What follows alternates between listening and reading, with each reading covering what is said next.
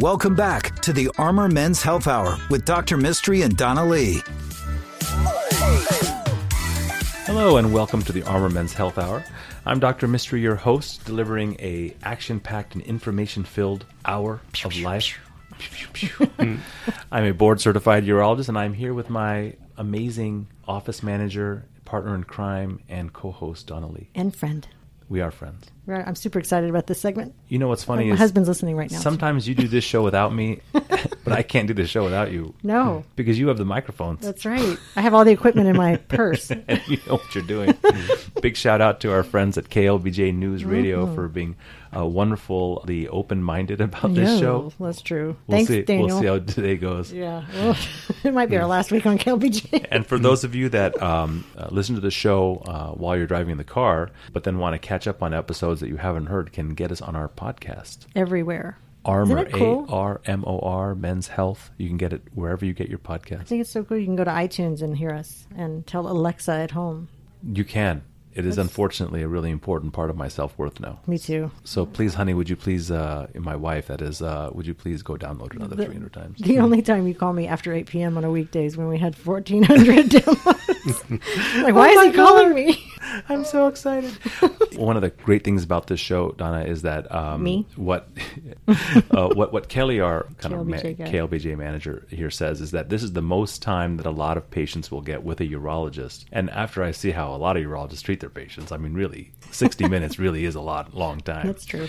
You know, I really try to take advantage of this time to really in-depthly talk about things that patients may not think about or know about or really feel embarrassed about. Mm-hmm. As a continuation of a previous segment, we have again welcome Dr. David Dellinger from Elysian Plastic Surgery, our partner in genital plastic surgery. Join us. Wellness, genital today. Wellness. That's right. Thanks a lot, David. Thanks for joining us. Oh, thank you for inviting me. You know, one of the things that we work on together is a very unique approach to helping men increase the girth of their penis. It is not for us to really look deeply and question men's desires for why they want to have it. These things come in varieties, and some men would like to overcome what maybe, genetics gave them and get something that looks better and feels more comfortable. It certainly is a very personal choice. We do talk a lot about people's motivations, guys' motivations for wanting to come do this. And I've kind of put it down to the fact that, whatever your penis size is probably related to how much money you have in the bank.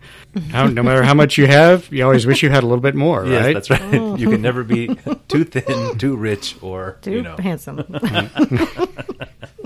For a lot of men, this idea of genital enhancement is not going to be a life-threatening one, but certainly can really impact their self-esteem, how they feel when they're undressed, and kind of how they perceive themselves when they're both sexually intimate as well as just kind of how they're being looked at by others. And this is true. I think that whether you want to admit it or not, there's a lot of information in the media that has to do with masculinity and penis size, and whether it's true or not, whether it has their ability to impact, being able to have satisfaction with their partners. So it is a great deal of focus. It's one of those things that previously has just not been talked about. Now people are talking about it, especially thanks to the miracle of the internet. The joke on the internet is when you get lots of spam, you're being offered pills that give you penile enhancement kind of benefits, but there's no pill, right? There's nothing out there, chemically, especially that you're going to buy over the counter, that's going to be able to help. Obviously, I'm sure you write lots of Cialis and Viagra prescriptions, and yes, those can help, but they're not going to help with, length or girth. And, interestingly enough, a lot of men worry about what their penis looks like when it's erect, but a lot of men worry about how girthy and long it looks when it's flaccid. I have so many men that kind of try to explain away things when they're getting a vasectomy, talking about how they're showers, not growers.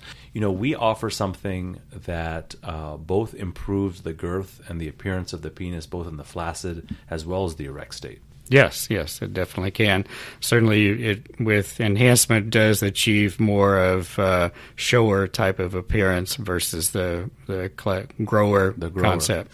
And so, in the past, some things that haven't really worked are harvesting fat from other areas and injecting it into the penile shaft. Also, just like laying in tissue like alloderm or some kind of false kind of tissue also hasn't been as successful, but because the body kind of reacts to that tissue, and you can end up with kind of not the best cosmetic and functional outcome, right? And certainly they're much more invasive, more aggressive procedures requiring more anesthesia, and the results have less outcome. I mean, we do fat grafting all the time in plastic surgery, whether it's Brazilian butt lifts or to faces, or some practices do fat grafting to the breast. Results that I've seen have not been particularly good in terms of I would want to adopt fat grafting as part of my practice. I think another difference between the penis and other parts of the body is the fact that the penis gets erect. So the underlying tissue in the penis changes from soft to hard, from soft to hard. So if you put something over it to make it more girthy,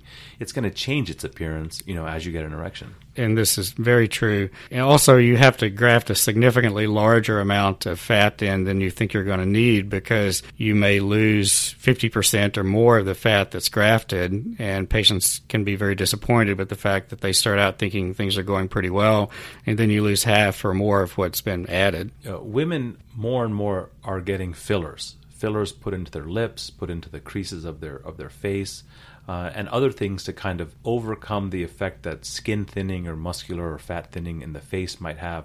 And so it's that same filler technological advancements that really helped propel the kind of enhancement that we do, right? Yes, that's correct. It's very similar to other products, but it's the next step forward in fillers. Maybe you could describe what makes up the filler and then kind of the process of how we put it in. It's basically a small amount of an ultra-high purified medical-grade silicone oil that's similar to a product that's used for ocular or eyeball injections, which if you can put it in your eye, it's probably safe to put in your penis.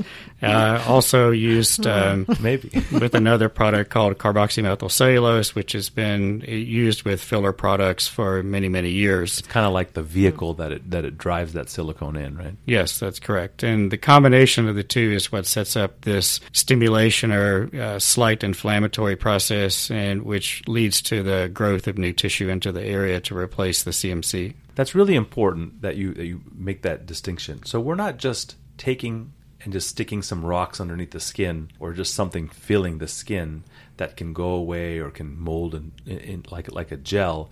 We're really putting something in there that ultimately will build up the tissue and give you more girth that will stick around. That's correct. That's obviously, you don't really want to put something in such as a hyaluronic product, which people can do and it works, but you're also kind of watching it dissolve slowly over the next 12 to 18 months, and the money you've invested into this and the time and the effort just goes away. And so when we do this, what kind of anesthetic can a person expect to receive? Usually we start out with a topical numbing cream that we put on for about 45 minutes, and that usually makes the entire area completely numb. I do add a little bit of local anesthetic, which patients should feel little, if nothing, at that point. Then we can add the product, and then... And the product's added through like a needle that's put in through the skin, right to the right layer above the erectile bodies and between the muscle of the penis. Correct. We use several syringes, similar to like insulin syringes, where we can just put tiny little bits in at a time to slowly kind of build up the area until we can sort of add enough product to get an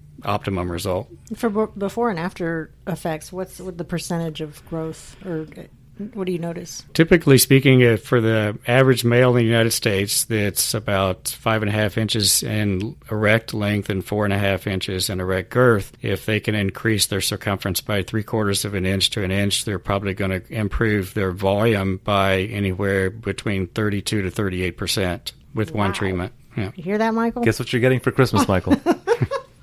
And so when people get this done, they're able to drive home. The effects, there's some effects that are immediate and some that take some time to develop, right, in terms of that inflammatory response. Yes, and there will be some swelling from the procedure, some bruising, but most patients find that they have very little to no pain other than just what Tylenol will take care of. How much can people expect to pay? Right now, to do the shaft portion, the main portion is $5,400. If they do the glands or the head at the same time, it's an additional $1,200. About 70% of patients do both, and that would be $6,600 for both. And if they want to call you to make an appointment, they can call us at 512-238-0762, or call Dr. Dellinger's office directly at 512-229-1978. I think that you and I need to put some webinars together and really educate people on this sometime shortly, don't you think? Oh, I agree, definitely. So if you'd be interested in joining us on a webinar, please email us so we know to put you on the list. Obviously, this is a sensitive topic, and so we'd want to make sure that we include only those people that are highly interested. That's right. Our email address is armormenshealth@gmail.com. That's armormenshealth@gmail.com, and I'll respond to the emails. The Armor Men's Health Hour is brought to you by Urology Specialists. For questions or to schedule an appointment, please call 512-238-0762 or online at armormenshealth.com.